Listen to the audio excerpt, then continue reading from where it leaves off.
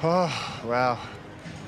Yeah, come down to their last kind of play, and as much as I disagree, but that's just the way footy is, and it doesn't go your way. Sometimes it does, and I scored it, brother. Initially, I scored it, and then he held me up. But hey, it is what it is, man. I'm gutted, but honestly, brother, I'm just truly grateful and blessed, bro, to be here and play this game for my club and my team. So, pretty special moment. But yeah, it's good. A very emotional Artie Surveyor following that game on the weekend, that non-try between the Brumbies and the Hurricanes, 37-33, the final score. The quarterfinals of the Super Rugby Pacific came to a close. We've got the semi-finals to look forward to this weekend. And joining us down the line to talk all about it is host of the Rugby Wrap podcast, Mick Colliss. Mick, good afternoon. Yeah, g'day, Matt. That was a crazy finish, wasn't it, for that game? Just unbelievable. It was. What did you make of it? What were your thoughts on the disallowed try? Look, it was always going to be tough when the referee, his call to the touch judge was saying that he thinks it's no try, and he was calling the TMO then to basically prove that his call was wrong. So, and generally, if the referee makes a call, it's very hard for the TMO to overturn that call. So when he said he doesn't think it's a try, I knew it wasn't going to be awarded because it's really be blatantly obvious. And as Artie said, he reckons he scored it, and then the hand went underneath it, and the vision from the angle that they showed, if the referee had have said, "Yep, he thinks it's a try," can you show me any reason why I can't award it? The TMO would have gone, "Yep, that's a try."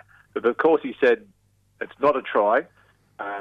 Show me why it is, and then it was always going to be controversial, and I think they were all going to go in the way of the referee. So, look, I think if looking at it, I thought it was a try. I reckon he got it down. He only did get a blade of grass on the ball, and I reckon he would have got that.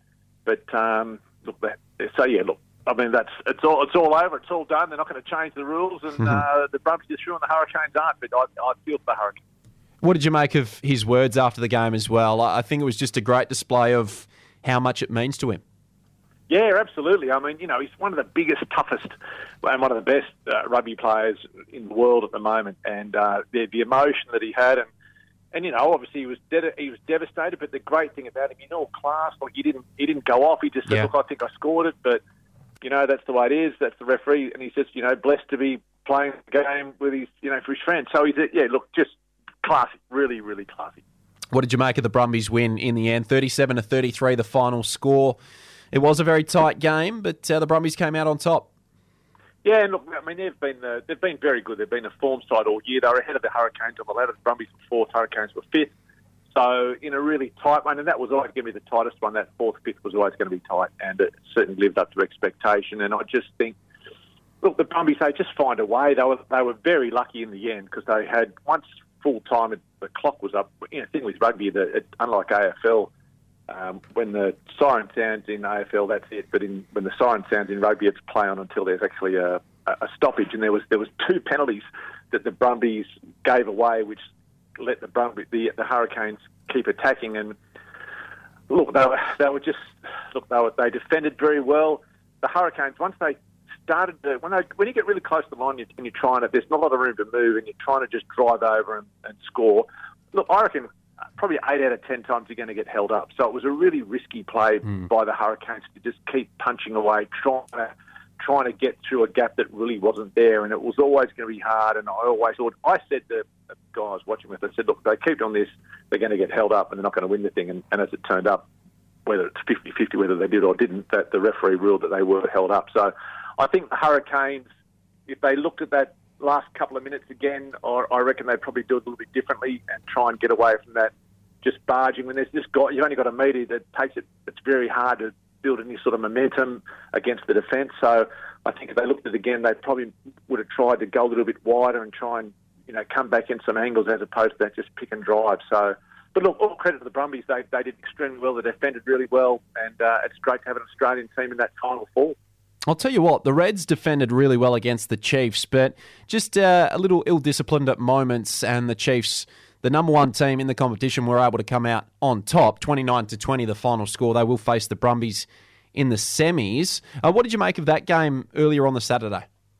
Yeah, really good. Like, I thought the Reds were great. I thought, because they were the only team that beat the Chiefs all year. And I thought, geez, they might be able to do it again. They've obviously worked out a game plan that makes the Chiefs a bit vulnerable. And I'm sure the Brumbies will be looking at that game and working out all the things that the Reds did that created dramas for the Chiefs. But, look, the Chiefs, and it would have really upset me if the Reds won that and knocked the Chiefs out, because I think it's ridiculous having 8 teams in the finals in a 12-team competition, and for the Chiefs, who are by far and away the best team in the competition all year, if they got beat by the 8th team, I just don't think that'd be justice. So, again, disappointed it wasn't an Australian team that got through, but the Chiefs, they deserve to be there. They deserve to be in the semi-finals, and I think, look, again, they showed their class. They were able to find a way to win against a very gallant Reds outfit.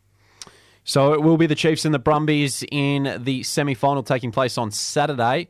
The semi-final to take place on Friday afternoon will be between the Crusaders and the Blues. It was the Blues on Friday night, defeating the Waratahs pretty comfortably. In the end, 41-12. I thought it was a pretty complete performance. Yeah, it was. You know, and you look at the Blues, 41-12 they won, and the Crusaders won 49-8. Against the Fijian Drua. So you've got 2 very good teams who are obviously in very good form. So that second semi, or the first semi-final, that's one on the Friday night, that's going to be a beauty. And look, out of these, the 2 semis, they could both go either way. I don't, especially that Crusaders Blues game. The Crusaders, they'll be wanting to make that final because Scott Robertson, their coach, it's his last stint with the Crusaders before he takes on the All Blacks job. The Blues have been very good, so that's going to be a toss of a coin. I think that'll be the game that'll be the best semi-final. I think that the Chiefs Brumbies will be a bit more of an arm wrestle, but the Crusaders and Blues, just 2 very good sides who like scoring points, and I think that game will be an absolute cracker. How much will the injuries to the Crusaders help the Blues? Oh, I mean, yes, they will, but the Crusaders, they're like any of those New Zealand teams. They've just got great depth. We saw that when the Chiefs came out and played the Western Force in that last game of the home and away series. They left 11 players out, 9 All Blacks, and they beat the Force, 43-19, I think it was. So all these teams have got a lot of depth, and they do have that luxury. Obviously, you're losing a little bit because they're not your first string guys, but they're very, very capable replacements, and they just play that same game plan very well. So, yes, it'll help the Blues, but they certainly won't be going in complacent. Just watching that Blues-Waratahs game, what's Eddie Jones thinking in terms of his number 7 jersey? Yeah, interesting, because Michael Hooper wasn't effective. He has been for a long time, but he wasn't effective against the Blues. So I think that would have created a few more questions than it gave Eddie Jones answers. He really needs someone who can really, pilfer and really get in the way and drive. And I just think, Michael Hooper's been fantastic for so long, but I just think he's nowhere near his peak. And you couldn't be, after the career that he's had. He's got to be coming down, and he is coming down. So he's not as good as he used to be. So the question is, does Eddie...